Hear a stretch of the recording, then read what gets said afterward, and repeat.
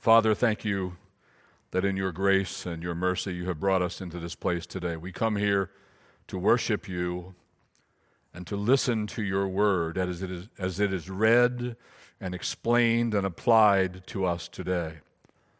We pray that people would be saved in this building today, and not just here, but all over the planet. May people come to saving faith in you, Lord Jesus. We pray that believers would be built up, that we'd be a stronger people of God, that you would make us stronger followers of Jesus Christ. So strengthen us by your word and your spirit. And Father, we thank you that you have, in your providence, you have brought our nation to this place where this issue is now being heard before our Supreme Court. And we pray that you might turn back the 50 years of the devourer.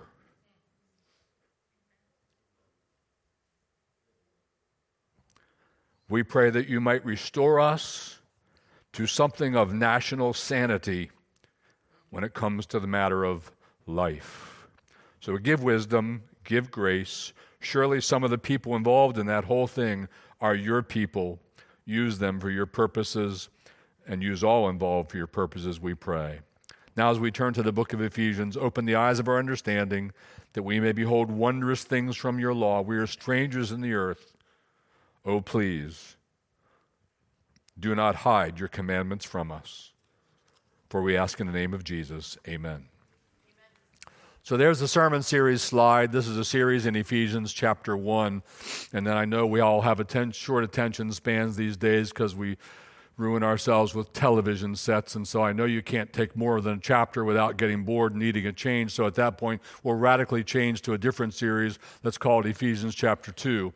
And on we'll go, with maybe throwing a few topical messages here and there. We're into the series called Ephesians chapter 1 today. We saw in verse 3, after the prologue, after the intro, after the howdy, I'm Paul, here's who you are, and here's why I'm writing. He says, here's where I want you believers to be. Here's what the whole first chapter is pretty much about.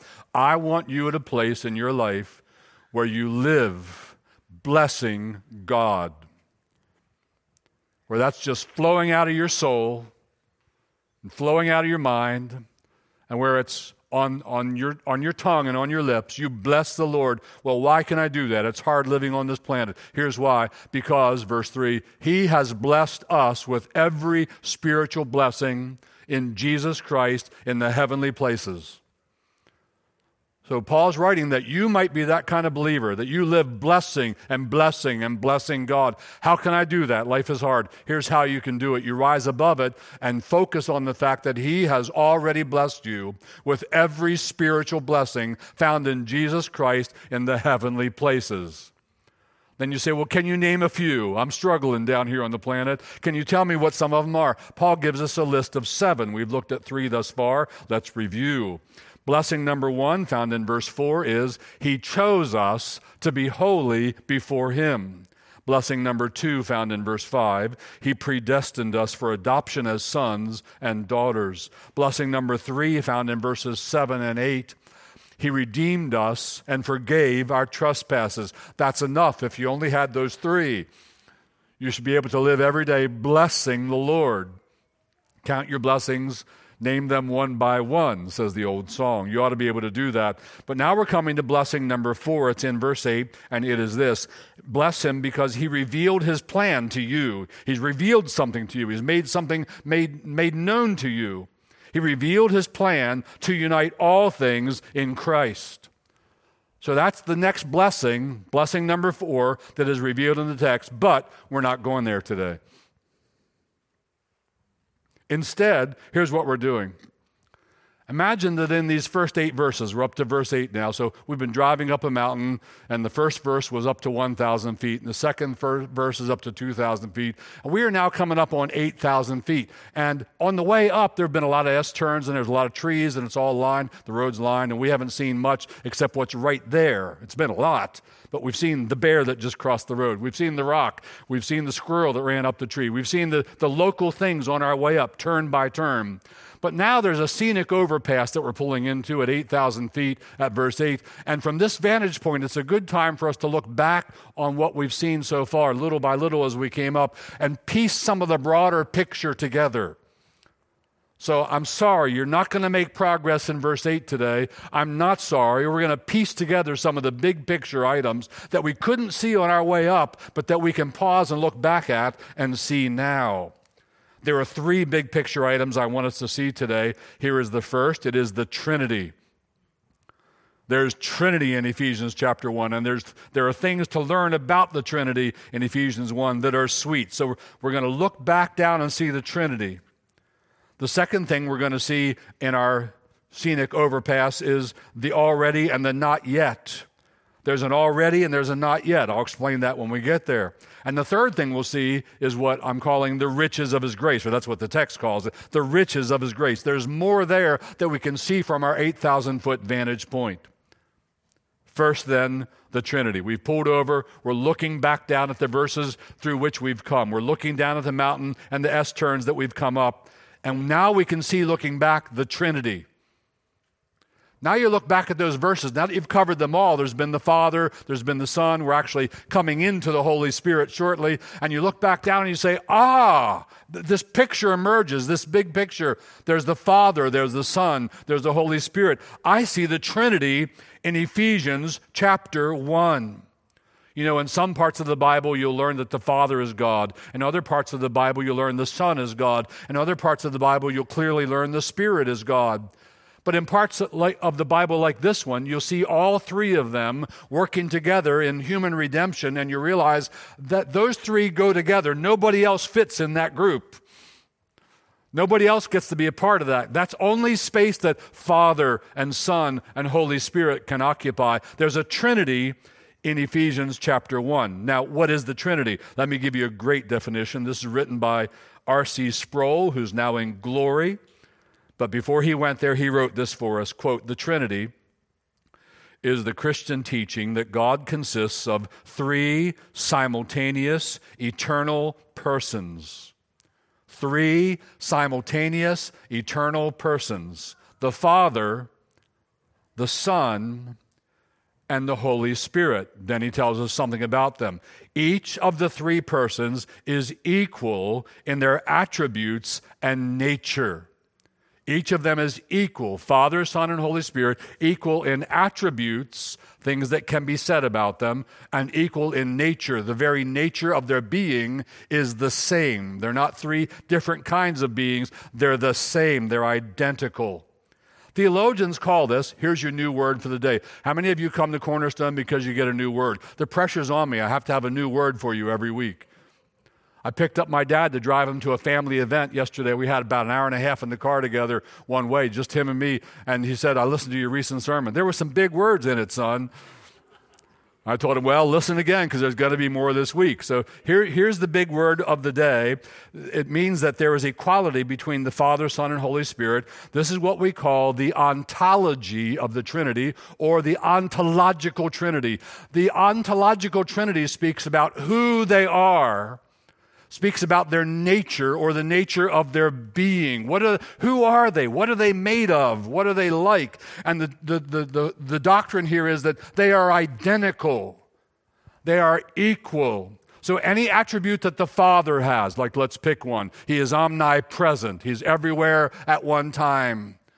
Any attribute the Father has, the Father is omnipresent. The Son is also omnipresent. And the Holy Spirit is also omnipresent. The Father is all wise, so is the Son, so is the Holy Spirit, and on through all the attributes. Every attribute is equally attributable to each member of the Holy Trinity. Father, Son, and Holy Spirit share the same ontology, the same being, the same nature. However, there are some differences between them, and those come in terms of their roles. R.C. Sproul's definition goes on to say, yes, they are equal in their attributes and nature, but they are different in their roles. And we theologians, we call this the economy of the Trinity, or the economic Trinity. It doesn't have anything to do with money, by the way. It's not that kind of economy. It's not like the Father has some cash. The Son has some cash. The Spirit has some cash. It's not that at all. Economy here comes from a Greek word, oikonomeo, which means household management. And there is household management within the family, if you will, of the threesome, the Father, the Son, and the Holy Spirit. There are things that the Father does that the Son does not. There are roles the Spirit plays that the Father does not. This is the economy of the Trinity. This is the economic Trinity, what roles they play, what they do, what tasks they perform. Now let's glance back down the mountain and look at what we've seen so far in Ephesians, and we'll actually have to glance up the mountain a little farther too from our scenic overpass. But in broad strokes, here's what we find out about the economic Trinity in Ephesians chapter 1. Not only are they the same in nature and being, but they are different in function and in roles. How so? Here's what they are. Next slide, please. The Father, in verses 3 through 6, is the one who chose and predestined us. So according to his eternal counsel established in eternity past, and now according to Ephesians 1:11, he is working all things in time according to the counsel of his will. He is the one who did the choosing. The Father chose us. The Father predestined us, Ephesians chapter 1, verses 3 through 6. Secondly, it is the Son who redeems us. Look at verses 7 through 12.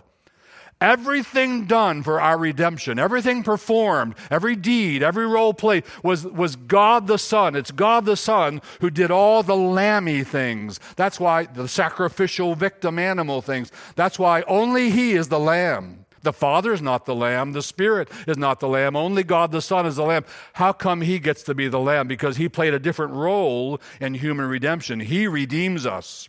What about the Holy Spirit? The Holy Spirit, we'll see in Ephesians 1, there are more things He does, but in Ephesians 1, 13 and 14, He seals us and He guarantees our inheritance. So what are we seeing from our 8,000-foot vantage point? We're looking back down and a little bit up the mountain. We're seeing there's a Trinity. There's a Father, Son, and Holy Spirit. Nobody else gets in that group. It's just the three of them. We see that they are equal in being, in essence. They are equal in their ontology. They're equal in who they are, but they're very unequal. They're different in the roles that they play. In the economy of the Trinity, they perform different roles. Let me put it for you simply, and many theologians have put it just this way. This is not just little old me telling you what you're about to see. So here's the economy of the Trinity in our redemption. It is best seen in our redemption. It's also seen in creation. It's seen in God's relationship to the world. They perform different functions and have different relationships to the world, but it's especially seen in our redemption. And in redemption, the Father decreed it, and the Son procured it, and the Spirit applies it. So that's what we find in Ephesians chapter 1. It's the Father who decreed it. He chose us. He predestined us before the foundation of the world. In Ephesians 1, we see it's the Son who procured it. He's the one who offered His own body on the cross and shed His precious blood for the redemption of our sins. He procured it. And in Ephesians 1, it's the Spirit who applies it. In fact, everything purchased by Christ for us on Calvary's cross, how does it get to us? How does it get applied to us? How does it get brought to us? It is the Spirit of God who applies it to you. It's the Spirit of God who opens the eyes of your understanding and illuminates you. He performs the ministry of illumination. So you say, I see the light. I see the gospel. I see the glories of Christ. I see God. And it's the Spirit who regenerates us. He gives you new life and makes you a new creature in Christ. Are you a new creature in Christ? It's the Holy Spirit who made you that new creature. It's by the washing of regeneration and renewing of the Holy Spirit. And it's the different members of the Trinity perform very different functions in the economy of our redemption. Let's think about the Son in particular. The Son procured it? Yes. Only the Son took on flesh. Only the Son came incarnate. Only the Son was born of a virgin's womb. Only the Son took on a second nature. He's one person, God, the second person of the Holy Trinity. He now forever has two natures. He is both fully divine and fully human. Only the Son did that. The Father did not. The Spirit did not. Only the Son took on a second nature. Only the Son grew in His human nature, learned in His human nature. Only the Son suffered under Pontius Pilate. Only the Son died on the cross. The Father did not die on the cross for you. nor did the Holy Spirit die on the cross for you. The Son, the Lamb, the sacrificial victim, died on the cross for you. Only the Son rose from the dead. Only the Son made post-resurrected, glorified body appearances to his people. Only the Son ascended to the right hand of the Father. Only the Son is seated next to the Father. Only the Son. So this is the economy of the Trinity.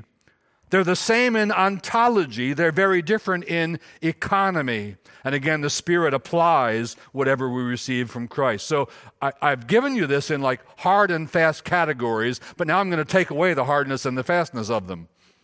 So I've said, here's the Son, there's what he does. Here's the Father, here's what he does. Here's the Spirit, here's what he does. But I'm going to take away the hard lines between those categories. There's my term, seepage. There's my term. There's sympathetic participation. What one experiences, the other sympathetically experiences and participates in. The theologians now call this, there is a mutual indwelling. We see this in John chapter 10. Jesus says, the Father is in me, and I am in the Father. He's in me, and I'm in him. Which implies what? What I experience, he has a sense of experience. Even though the Father did not die on the cross, he was in me and I was in him when I died on the cross. You're all starting to look cross-eyed, and I get it. We don't understand this stuff, do we? Because we're talking about the Trinity. And as soon as you talk about the Trinity, things go very deep, very rapidly. We have this phrase in common parlance where we say of something that's simple, we say, well, it's not rocket science. This is not rocket science. It's above it. Right? Trying to understand the Trinity and the inner workings of Father, Son, and Holy Spirit. But Jesus said in John 10, the Father is in me, and I am in the Father. Again in John 14, I am in the Father, and the Father is in me. John 17, Jesus is praying to the Father, just as you, Father, are in me, and I am in you. There is a mutual indwelling. It's not like the Father's in a silo, and whatever the Son experiences, the Father has no idea. No, there's a mutual indwelling. The older term that doesn't translate so well in our day was interpenetration. They've changed it now to mutual indwelling. That's better. But long ago, one of the early church fathers named John of Damascus explained it well this way. He said, quote, each Trinitarian person is related to the others, having their being in one another, yet without coalescence. They don't all just merge and become one. Without coalescence and without commingling. There's not a little bit of one in the other. They're separate persons, and yet one is in the other and the other is in the one. It's crazy. It's the Trinity. The Greek word that they use for this is perikoresis, which means to have space for the other. The Father has space for the Spirit, not physical space, but Godhead space. The Son has space for the Father, and so on and so forth, each member for the others. So only Jesus in his humanity was born. Only Jesus took on flesh. Only Jesus suffered. Only Jesus learned and grew in his human nature. Only Jesus suffered under Pontius Pilate. Only Jesus died on the cross. Only Jesus rose from the dead. Only Jesus ascended to the Father. But does the Father get it? Yes, he does. And does the Holy Spirit get it? Yes, there is a sympathetic participation. There is a mutual indwelling, so that when Jesus died, all the members of the Godhead, in a sense, participated sympathetically. They didn't die for you, but they get it. They weren't siloed away from that. Now, why am I taking time to talk about this? Pastor Steve, we could have been halfway through verse 8 by now. Why'd you pull off in the scenic overpass? Two reasons why we pulled over to see this. One, I hope you'll agree with it. Do we not want to know all that we can about God? Is he not first in our souls now? Have we not come by his grace to love him with all our heart and all our soul and all our mind and all our strength? Would we not part with anything for him? And to know more about him is sweetness to our souls. It's like honey to our lips. So we want to know about him. It thrills us. It delights us, knowing that the Father decreed and the Son procured and the Spirit applies, and yet they're all sympathetic in what each of the others did in that is a sweet thing for us. So we pulled over to see that, but we also pulled over, you'll get a kick out of this, you'll get a kick out of where I'm going to go with this, don't get mad at me, hang in there with me, because this actually helps us with male and female roles. Now, I'm not going to get on some big bandwagon here, but I do want to take this important opportunity to note for you, there's a little going on in the Church of Jesus Christ these days about male and female roles. And some want to flatten it, and some want to level it so that the roles are identical. And here's one way that they argue. They say, well, we have ontological identity, males and females. And to a certain extent, I'll agree, they're right. We are equally made in the image of God, and therefore equally of value and of worth and deserving of dignity and love and grace. Equally. Level playing field right there. Amen? Agree. I am going to say, however, this is just a side note. You can forget this in a moment, but I will not agree that men and women share the same ontology. We are very different. You study it out. We are very different, and viva la difference. It's not better or worse. It's different. We need each other different. That's beautiful, and so is that different. It's wonderful and wonderfully and fearfully, but differently made. All right, back from that one. I'd like to speak on that one for a while, but that's not today. But they say, okay, so men and women are the same image of God, same value, same dignity, same worth. Therefore, they reason, we must have the same roles in the family, and we must have the same roles in the church. To which I say, no, read Ephesians chapter 1. I mean, if God the Father and God the Son and God the Holy Spirit can be absolutely ontologically identical and equal, yet have vastly different roles assigned to them, then can God not have men and women who are equal in value and worth and dignity and the image of God, but assign them different roles in the family and different roles in the church? All right, don't let me get on a hobby horse there, all right? Let's not get that started, you amen people. Just knock it off, all right? But thank you. So that's the first thing we pulled off to see today, the Trinity, the ontological and the economic Trinity. I hope it's been helpful to you. We're going to look at the second thing from our 8,000-foot vantage point while we're stopped here in the scenic overpass. And it's called the already and the not yet. The already and the not yet is a phrase coined by a theologian who's in heaven now. He's got a cool name. His name was Gerhardus Voss. How cool is that? Like mothers, name your sons Gerhardus. Because he was a brilliant theologian at Princeton Seminary, and he was wrestling with something that we're going to see in Ephesians chapters 1, and we'll peek into chapter 2 and some other references as well. But he wrestled with this thing. How do we put it? How do we describe this? I know. I'll call it the already and the not yet. And it stuck.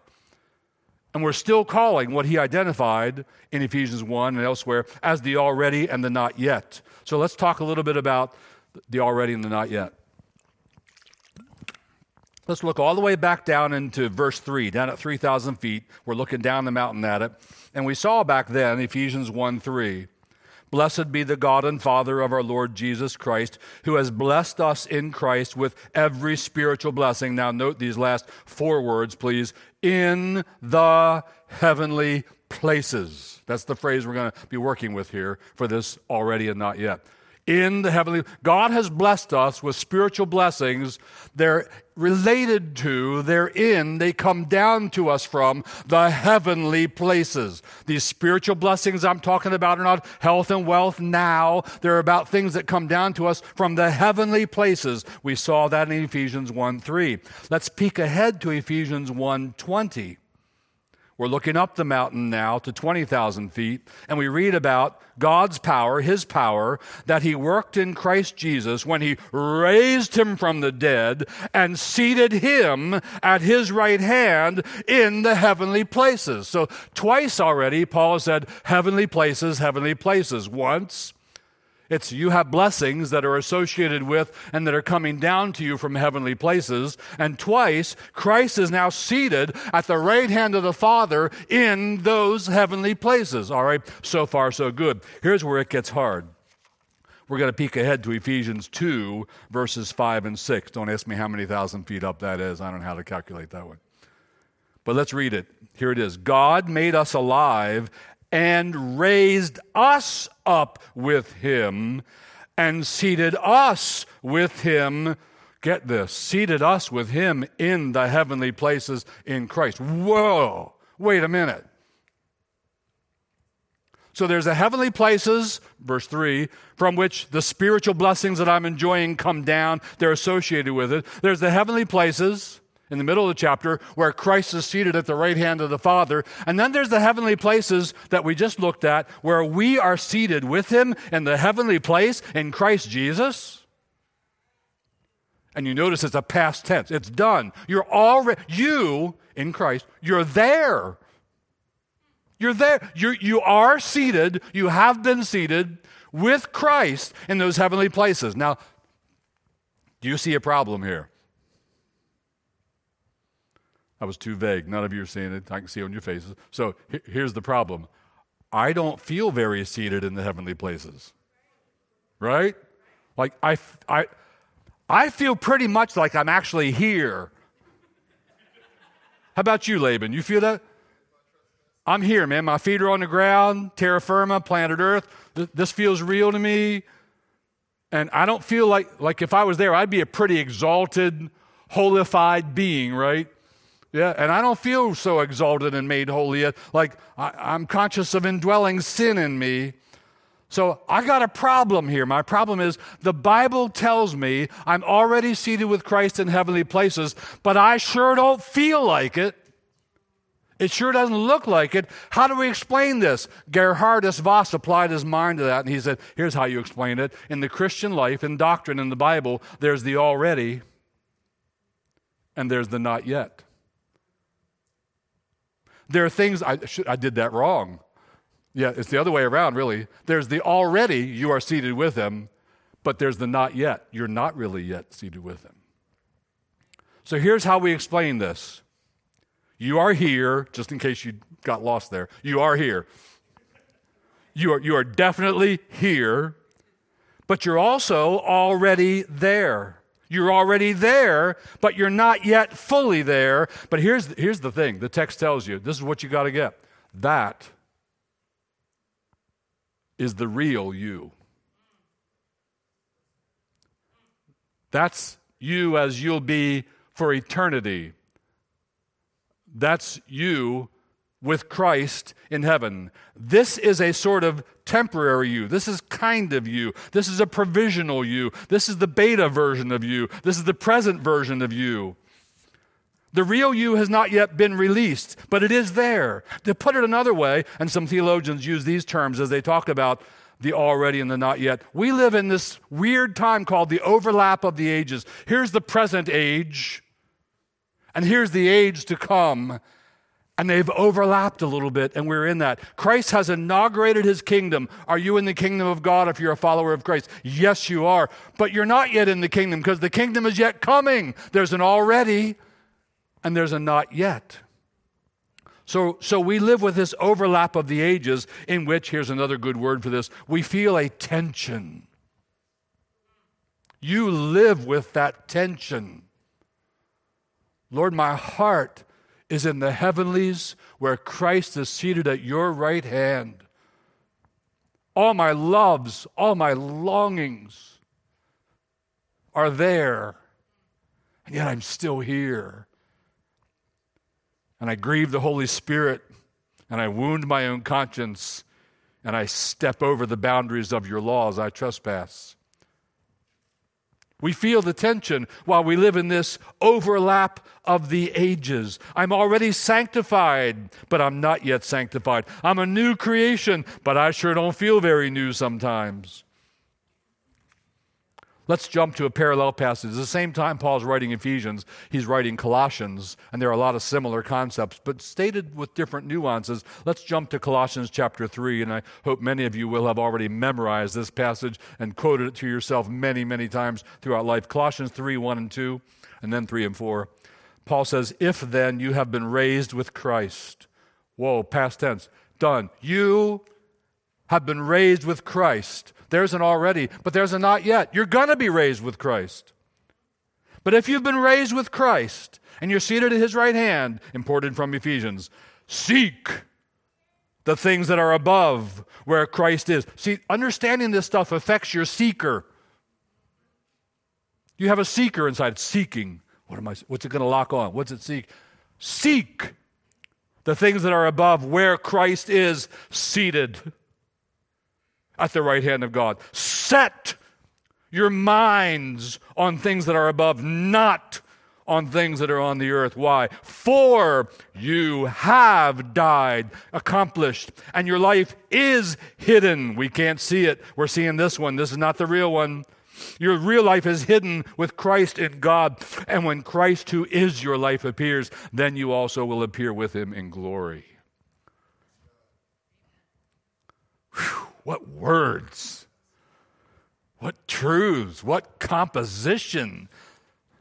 The Spirit gave Paul those words. And what's it add up to? This present is a very transitional you, a very temporary you, a very provisional you, a very weak representative of the you that is now already hidden in Christ and that shall appear with him in glory. Man, this can help you with a lot of things in your Christian life. I'll just mention one of them. Knowing that that's the real me and this is just a little temporary, provisional me, I want to do what Colossians 3 says. I want to set my mind. We should be heavenly minded people. Because we're there. Seated there with Christ. You hear the phrase sometimes, well, he's so heavenly minded, he's no earthly good. You can't be so heavenly minded that you're no earthly good. Please be more heavenly minded. The things of Christ are on your mind. They're in your soul. They're your passions. They're your loves. We should be a very heavenly minded people because we understand the already and the not yet. So there we go. I got to move on. We've looked at the Trinity. We've looked at the already and the not yet. And now we want to look at one more thing, looking back down the mountain and up a little bit too on the mountain. We want to look thirdly at the riches of his grace. Would you allow me to switch metaphors? Will that jerk you around too much? Instead of the climbing the mountain metaphor, can I switch metaphors? Okay, we're going to drive back down to, it's verse 7. We're going to look back down at verse 7. It's not a long drive. And we're going to tailgate there a little bit. And when we tailgate, there's something in verse 7 that's a nice big red blood orange. I like blood oranges. When I was a kid, my mother had this little machine. It was mechanical. It had no motor. You operated it like this. Do you know what machine I'm talking about? You would cut the orange in half and put half of it in there, put the lid on and go, and it would squeeze out all the juice. We're going to take some of what's in verse 7 and juice it. All right? While we're tailgating up here at 8,000 feet. We're going to take some of verse 7 and juice it. So let's read about the riches of his grace and get a little bit more out of it. Here's what it says. In him we have redemption through his blood, the forgiveness of our trespasses, according to what standard? How far can God go with that? How many trespasses of mine can be forgiven? Oh, here's the answer. According to the riches of his grace, which he lavished upon us.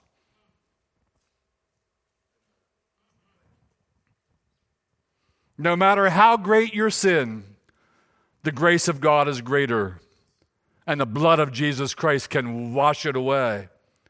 The riches that have been lavished upon us. The riches of what? Of grace. What is grace? It is unmerited favor. You did not earn it. You do not deserve it. God freely gives it to you. The word grace appears 39 times in the New Testament. 26 of them were Paul. Paul is all about the grace of God. Your salvation is all by grace alone, through faith alone, in Christ alone. And this text tells us there are riches of that grace.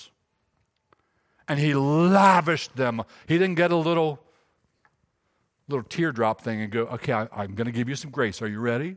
You get one drop. Here it is. Bink. No. He lavished upon you from the riches. You imagine the universe. How in the world big is the universe? And it's expanding greater than the speed of light? I think I read that. They think it's actually, I know that can't be, it breaks physics. But anyway, it's expanding fast. And if you fill the whole universe with the grace of God, you haven't begun to search the riches of the grace of God. It's that big. Let's read some more about the grace of God. Ephesians 1, 5, and 6. He predestined us to the praise of His glorious grace. Here it's glorious grace. And back to verses 7 and 8. In Him we have redemption through His blood, the forgiveness of our trespasses, according to the riches of His grace, which He lavished upon us. Let's go to Ephesians 2:7, so that in the coming ages He might show. What is God doing on the planet? What is all of this about? Why did He create? Why did He allow the fall? Why is He redeeming? Why is there a judgment day? Why is there a heaven? Why is there a hell? It's all here that He might show. He's showing something that He would not be able to show without a fallen world, without needy sinners, without a gracious Savior. He's showing the immeasurable riches of His grace in kindness toward us in Christ Jesus. The immeasurable riches. Let's go to Ephesians 3:8. Paul's all over this riches of grace theme. He says, to me, though I am the very least of all the saints, this grace was given to preach to the Gentiles the unsearchable riches of Christ. That word unsearchable is a Greek word with two intensifying prepositions on the front. It would be like if we said super duper grace.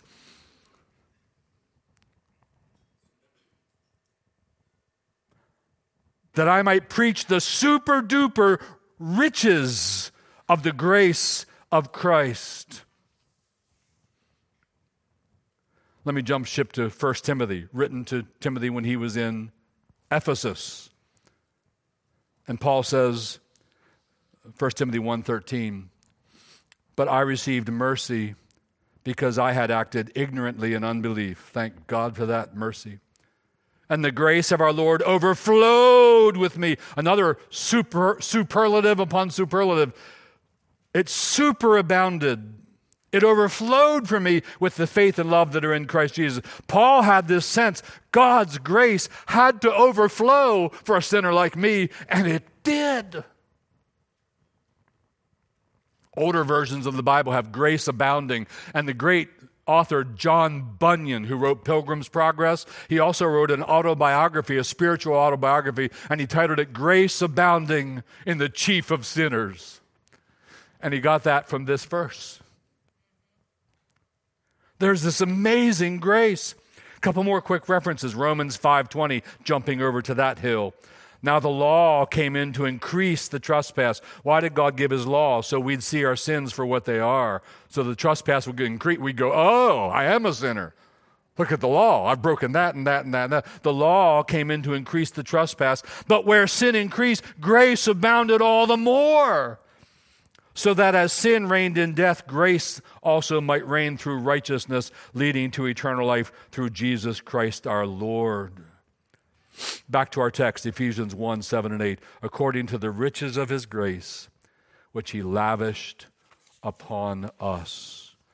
So we've seen the Trinity, we've seen the already and the not yet, and we've seen something about the riches of His grace. I want to close with this. You're a believer. Are you a believer? Most of you are probably believers. Do you have a sense of the riches of God's grace, which He's conferred upon you? How am I supposed to live in this difficult world with a blessed on my lips? Because you understand the riches of His grace, His mercy, His love given to you in Christ Jesus. Some of you are not believers. You don't understand the riches of His grace. But you can. If you will let the law of God show you what a sinner you are, and the cross of Christ show you the riches of God's grace, and you, the sinner, bow and receive that grace. And that's to the praise of God's glory. So I'm going to assume some of you are not yet believers, and I'm going to pray right now like I'm you. Would you pray along with me? Only if it's in your heart. The words aren't what matters. It's your heart. It's you and God. But if you're ready to do business with you and God, would you pray with me now? And let's bow and pray together. Father in heaven, thank you for bringing each person here to hear these words from the Bible. Some of them especially need to know you, Lord Jesus, as their Savior, as their Lamb.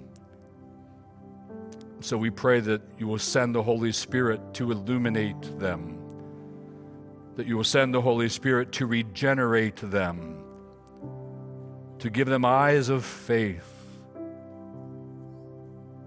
And may they believe on you. Lord Jesus, I'm believing on you. Lord Jesus, I'm asking you to forgive my trespasses, to cancel out the debt of my sins through your death on the cross. Lord Jesus, remember me in your kingdom when you come. And Father, we who are your people, would you make us a way, way, way more heavenly minded people, we pray. Asking all in the name of Christ. Amen.